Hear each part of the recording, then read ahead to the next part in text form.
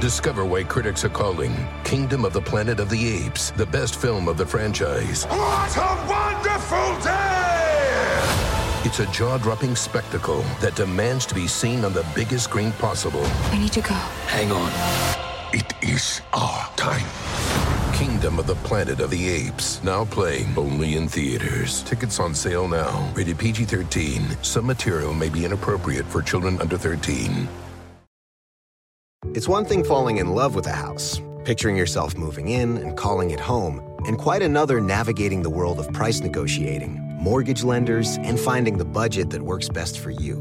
An agent who's a Realtor can make understanding that world easier. Realtors have the expertise, access to proprietary data, and tools to help you get from imagining living somewhere to actually doing it.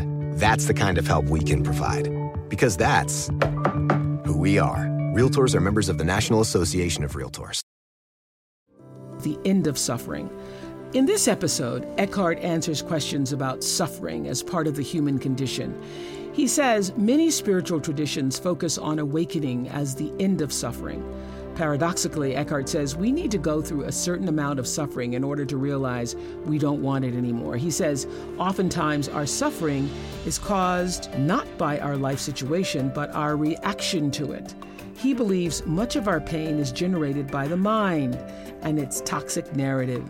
Eckhart says we can move beyond suffering by embracing life's challenges. He says they are a doorway into the transcendent realm, and that when we step into the light of consciousness, we are free from suffering at last. Hello, everybody. Here we are again. Let's acknowledge the present moment, which means becoming aware not only of your sense perceptions, but also becoming aware of yourself, not of yourself as a person,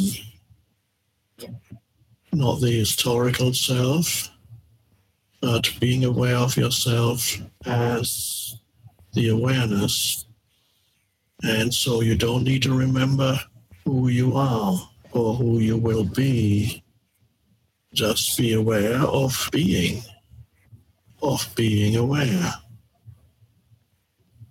A silent space of presence.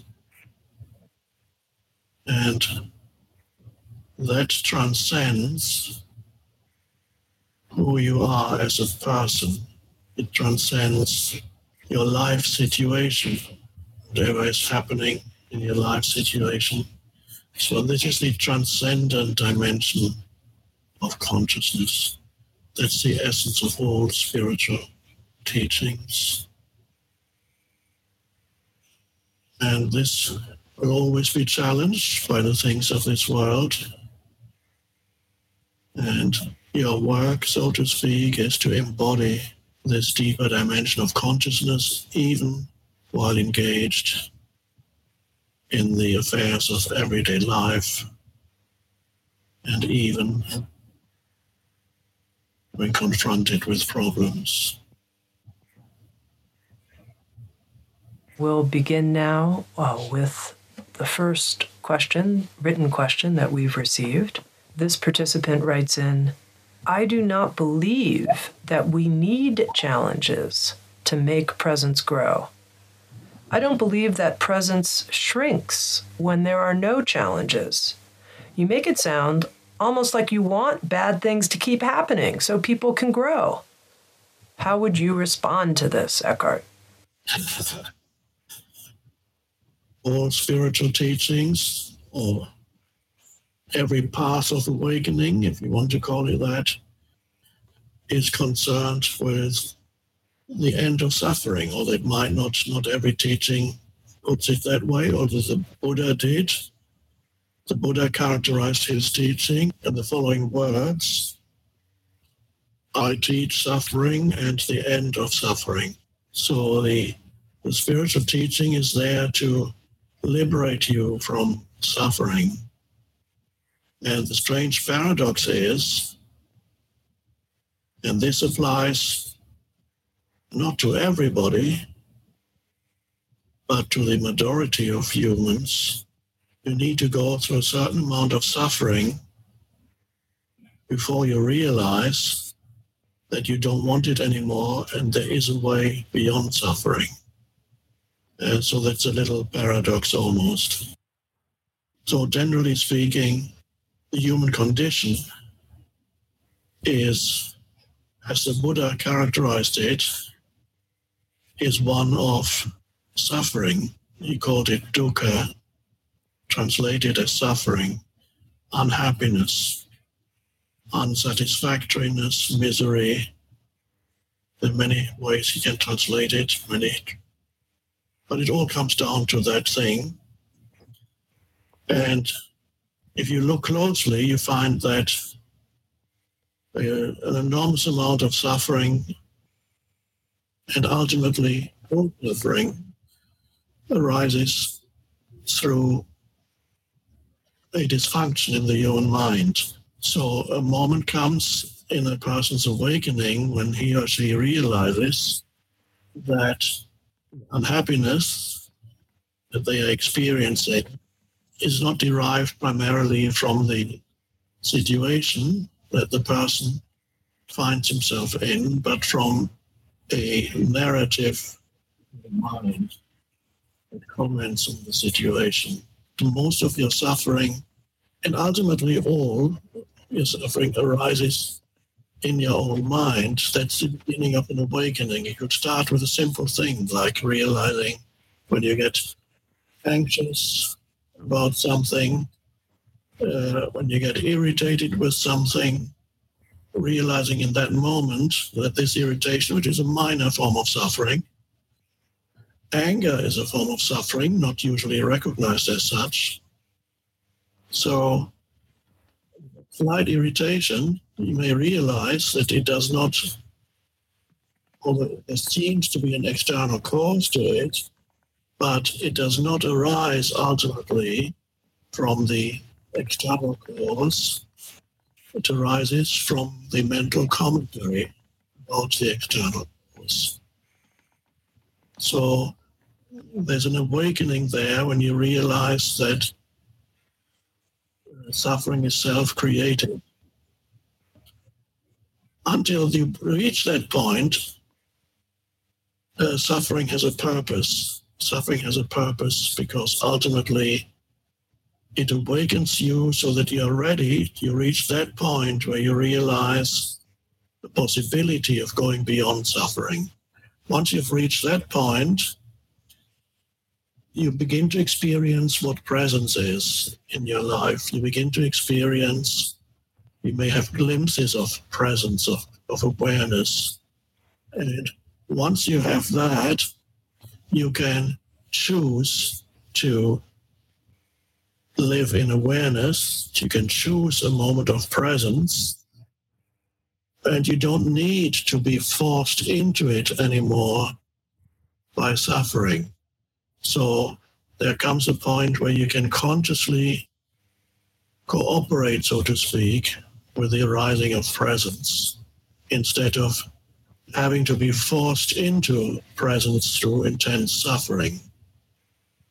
Spiritual teachings and spiritual teachers are helpful if they are genuine because they can accelerate the awakening process.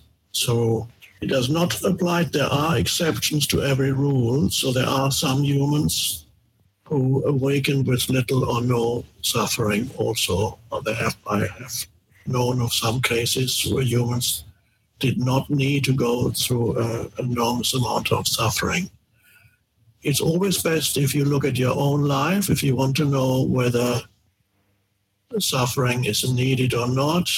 Did you need suffering before coming here? Did the suffering that arose in your past bring you to this point? You're here now, where you realize the possibility of, and not only realize the possibility of, where you actually are becoming more and more present, where presence deepens and continuously. So there's a reason why you have reached this point, and for most of you, it's a suffering of one kind or another. Discover why critics are calling Kingdom of the Planet of the Apes the best film of the franchise. What a wonderful day! It's a jaw-dropping spectacle that demands to be seen on the biggest screen possible. I need to go. Hang on. It is our time. Kingdom of the Planet of the Apes, now playing only in theaters. Tickets on sale now. Rated PG-13. Some material may be inappropriate for children under 13. Is this house a good price compared to others in the area? Are prices going up or down? If I don't make an offer right this very moment, will I miss my chance? These are just some of the questions a home buyer might ask. And these are the sorts of questions an agent who is a Realtor can help answer. Because Realtors have the expertise, data, and access to specialty training to help you navigate the process of buying a home. They provide support, guidance, and have your back every step of the way. That's what Realtors do, because that's who we are. Realtors are members of the National Association of Realtors. But perhaps not for all. There are exceptions, and perhaps those people have suffered enough in past lifetimes, who knows.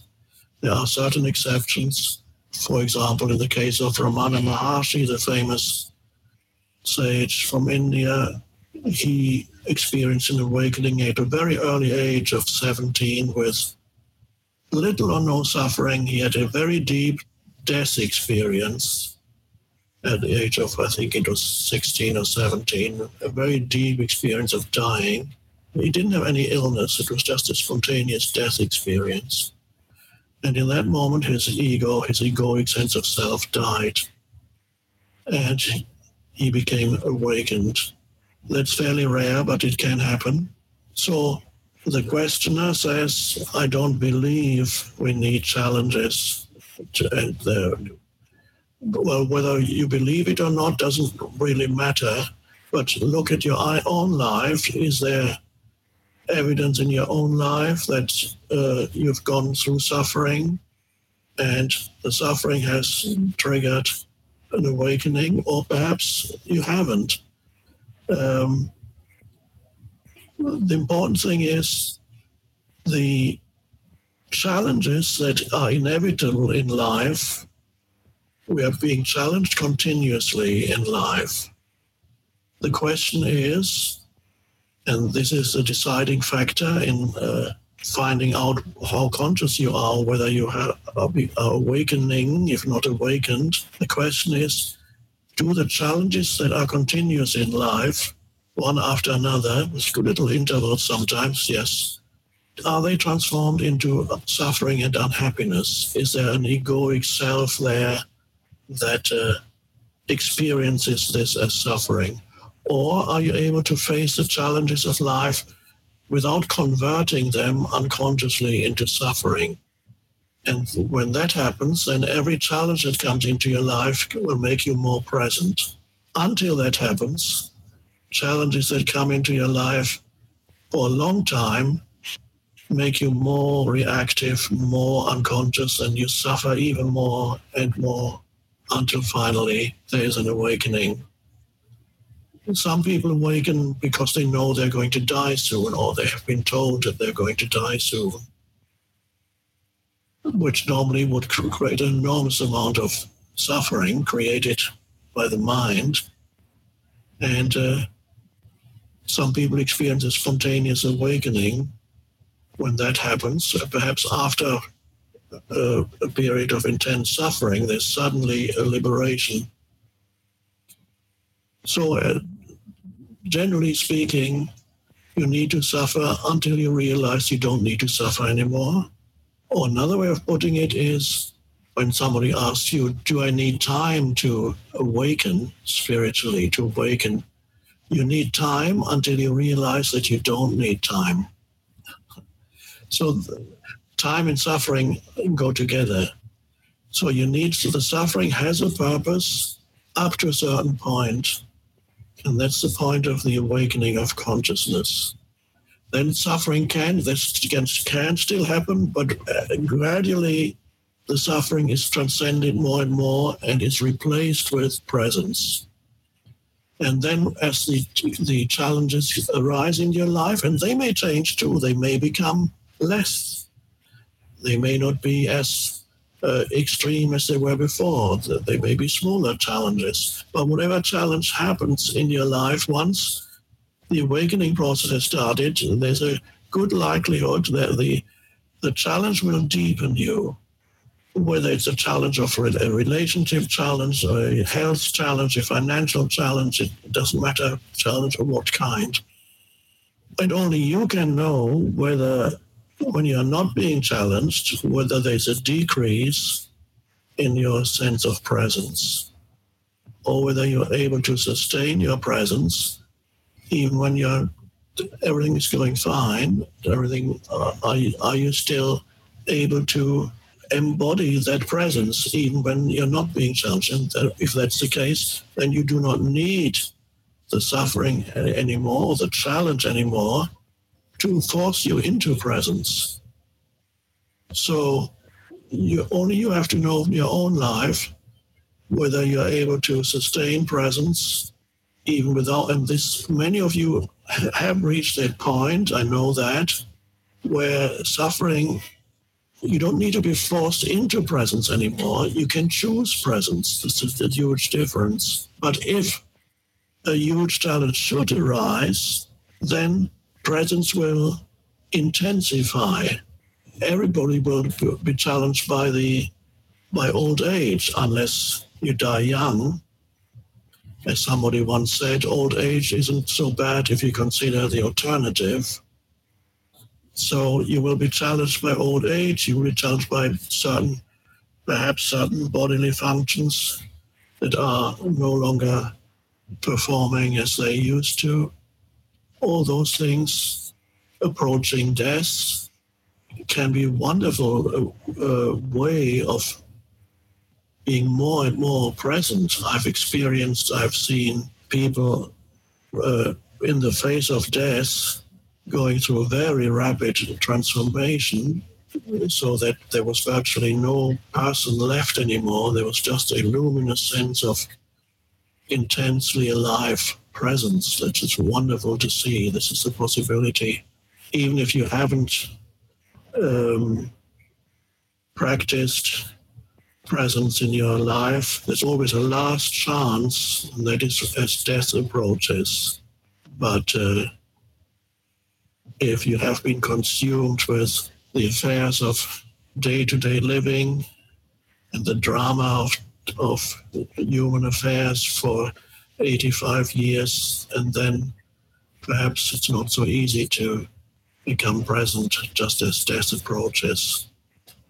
So the important thing to remember is, am I still converting the challenges of life into suffering, which means it implies a suffering entity, a suffering me, an egoic sense of self that actually becomes stronger when it suffers, because there's an identification with the suffering. The suffering strengthens the egoic sense of self for quite a long time, until a point is reached where it becomes so much that this cannot be sustained anymore. And then the opposite movement happens. First, suffering strengthens the ego for a long time, and then the point is reached where suffering begins to erode the ego. Sometimes it can happen very quickly, sometimes it happens gradually, developing a physical disability, whatever. And I've seen people with physical disabilities whose ego has been gradually eroded through suffering. So that's a very interesting point.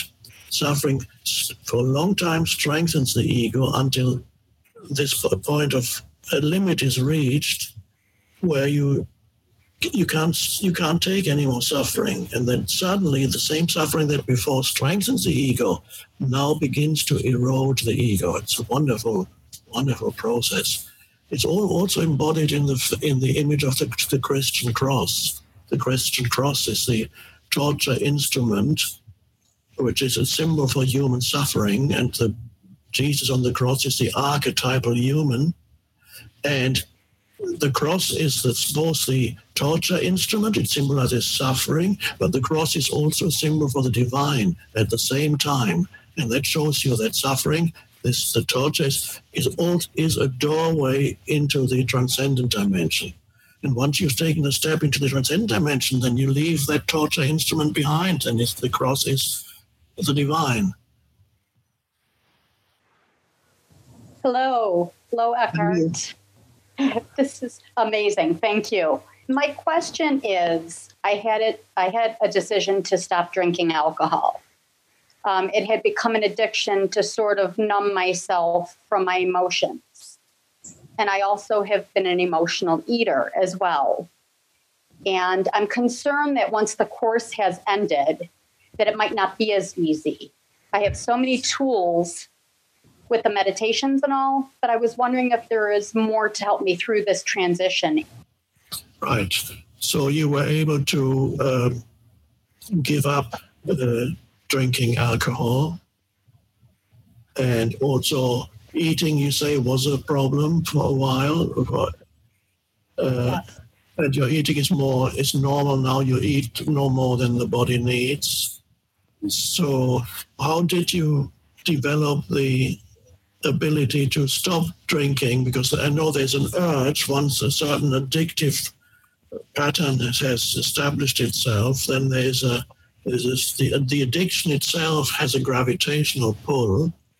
And was it through presence that you were able to observe this gravitational pull and then go beyond it? Absolutely.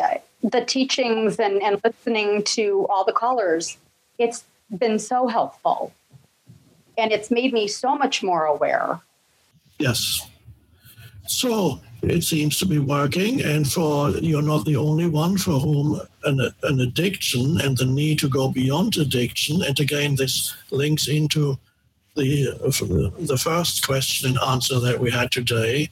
The addiction, which is also a form of suffering, ultimately forced you to become more present so that you could go beyond it.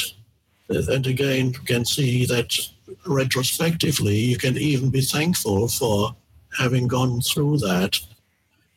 We cannot know beforehand whether the question itself, you don't even need to ask yourself the question whether you will be able to sustain it, because for presence, all you need is to be present in this moment.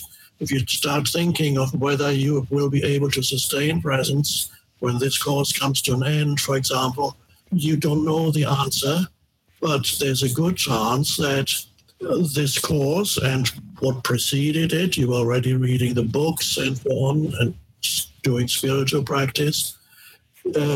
During this time, the power of presence has been growing in you, and it's unlikely that it will now dissipate again. Although setbacks can happen and have happened to people, it's true that sometimes setbacks happen. But once a certain degree of presence is reached, then the power is there against which these addictive patterns are relatively helpless. You need to be careful, though, when some kind of challenge or problem comes into your life, in whatever form, and eventually something will come again, things, they always come, that you need to be very careful at that point of when a challenge or problem arises in your life. There's the point where there's a moment of a decision of becoming more intensely present or falling back into a pattern of numbing yourself to the emotion. You need to be very careful, be aware that no matter what problem may arise in the future, whether it's to do with a relationship or finances or your living situation or your health or somebody close to you, it doesn't matter what it is, but as a problem arises, always be very immediately identify it as there's a challenge. And now you have a choice. You can either go into numbing yourself so that you don't want to experience the pain of the challenge, and then you go to drinking or eating, or you can become more intensely present, and that you look the challenge in the face, you face it completely, and then the power actually grows. With every challenge, then the power in you grows. Discover why critics are calling Kingdom of the Planet of the Apes the best film of the franchise. What a wonderful day! It's a jaw-dropping spectacle that demands to be seen on the biggest screen possible. We need to go. Hang on. It is our time. Kingdom of the Planet of the Apes, now playing only in theaters. Tickets on sale now. Rated PG-13. Some material may be inappropriate for children under 13. A lot can happen between falling in love with a house online and owning it. Between imagining living there and breathing in your new home for the first time. Having an advocate who can help you navigate the complex world of financing, inspections, negotiating, analyzing the market, and talking through any anxieties that may pop up, that can make all the difference. That's what the expertise of a Realtor can do for you. Realtors are members of the National Association of Realtors and bound by a code of ethics, because that's who we are. There may be certain thought patterns associated with the addiction that you need to be aware of. For example, in the case of overeating, or also in the case of drinking, there's a certain narrative that can easily arise. Perhaps this happened to you before. That can easily arise in your mind, a little thing that tells you something in your mind. For example, if it's, let's say it's overeating, you come home in the evening, you had a stressful day, you come home and there you sit, and then the thought comes in.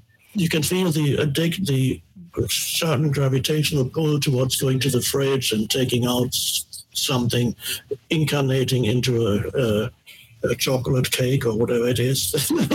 Then the thought comes in, oh, I've had a rough day, I deserve a treat. I've had a really rough day. Whether you say I or you talk, some people talk to themselves in this, they say you've had a rough day, you deserve a treat. You don't deprive yourself of everything. You really you deserve a treat. And if you're not careful enough, this thought, which is linked to the addictive pattern, will take you to the fridge, and then you'll found a justification for going along with the addiction.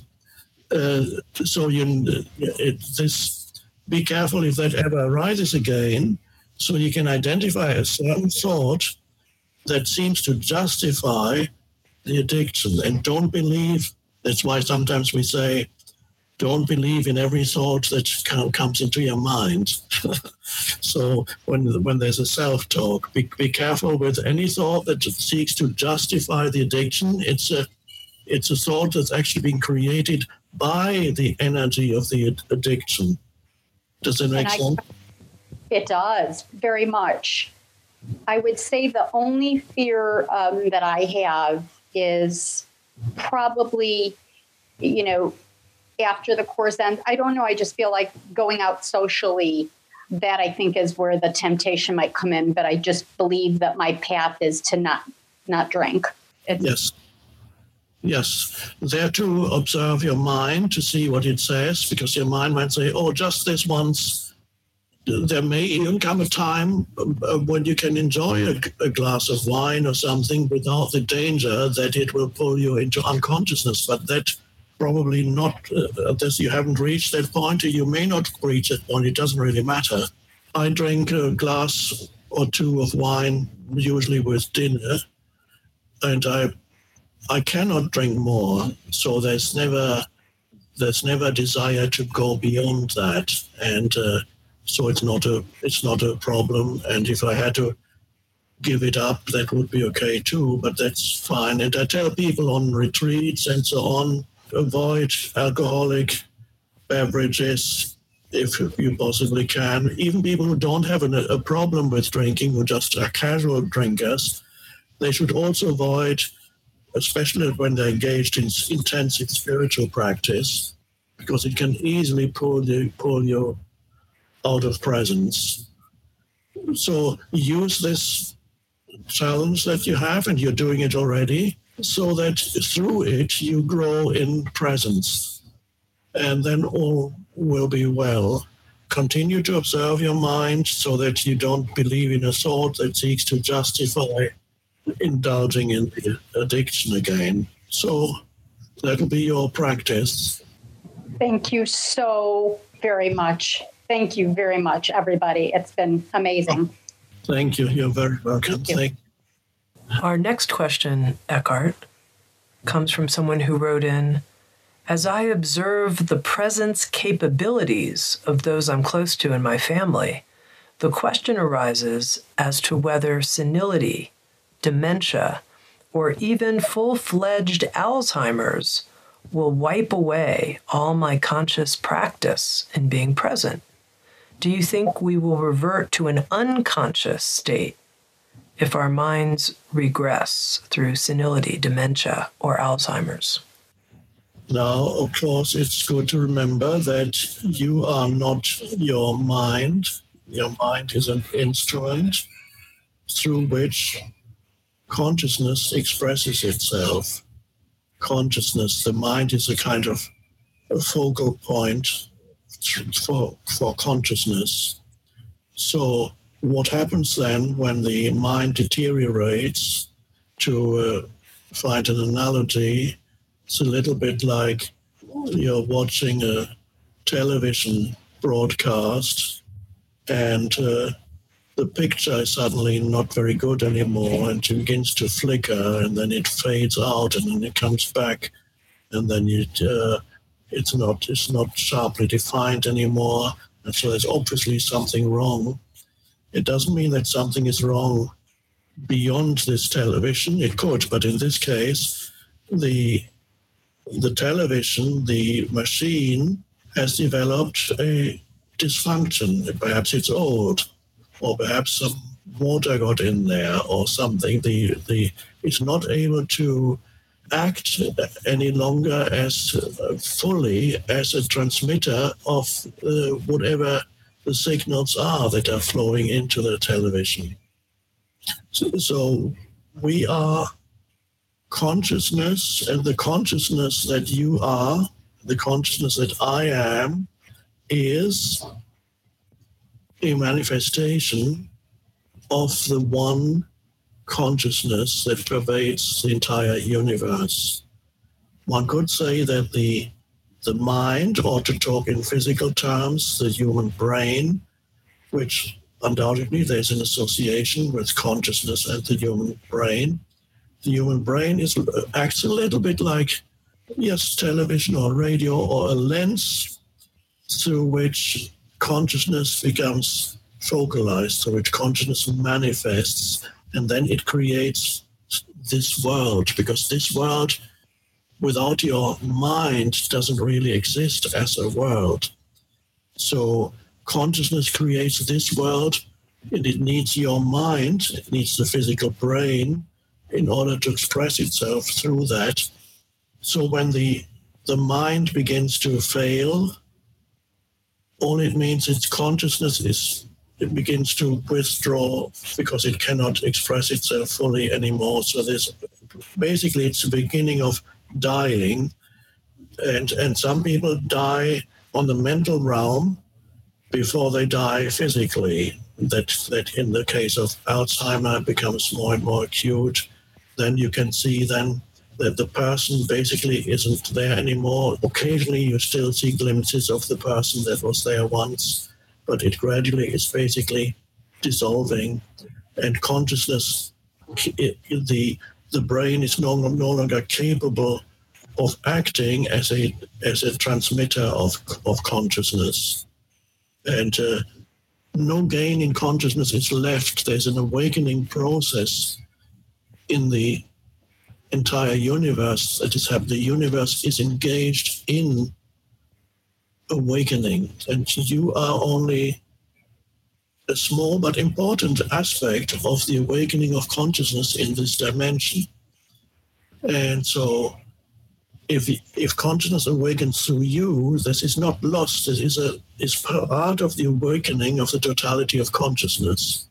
So no consciousness, no gain in consciousness is ever lost. And you are not your mind. So that perhaps is helpful to know if you, especially for perhaps if you are with somebody close to you or a loved one who is suffering from Alzheimer or you begin to suffer from memory loss and then perhaps more severe. So as you practice presence, I don't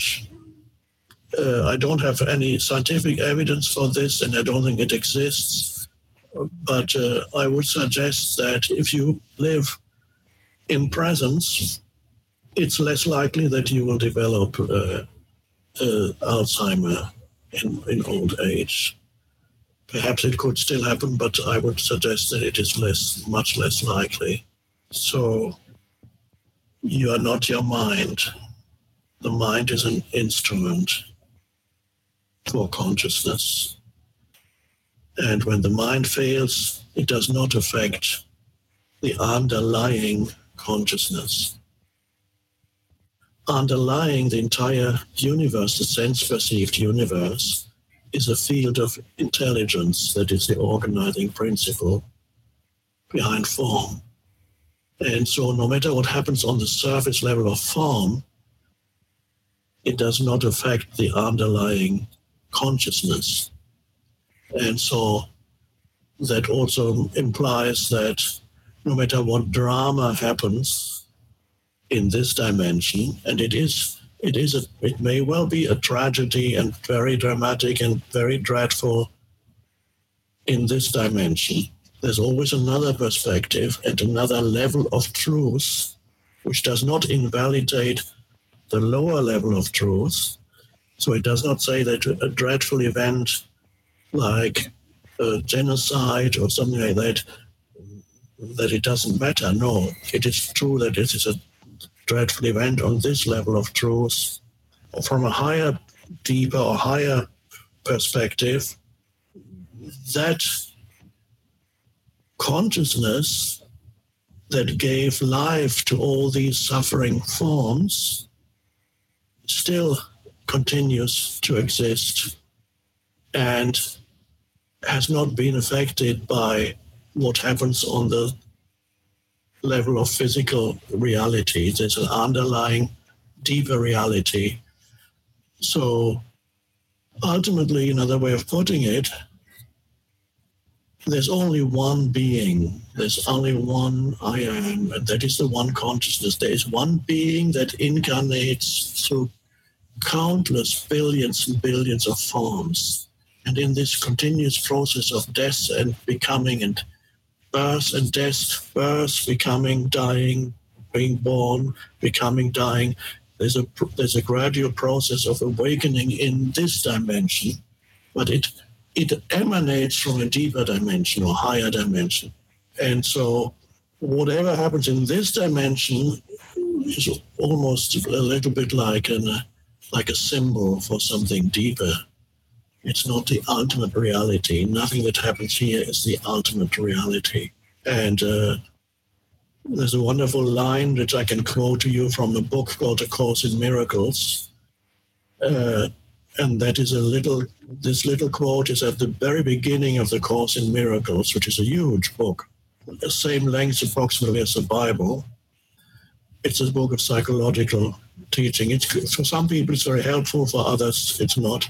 But anyway, the entire course is summarized in the following words, and it's at the very beginning of the book. Nothing real can be threatened. Nothing unreal exists. Herein lies the peace of God. Nothing real can be threatened. Nothing unreal exists. Herein lies the peace of God. If you understand that, you understand the entire Course in Miracles, and you understand every spiritual teaching in existence. Herein lies the peace of God means in understanding, in experiencing the truth of this, that nothing real can be threatened, and that nothing unreal ultimately exists.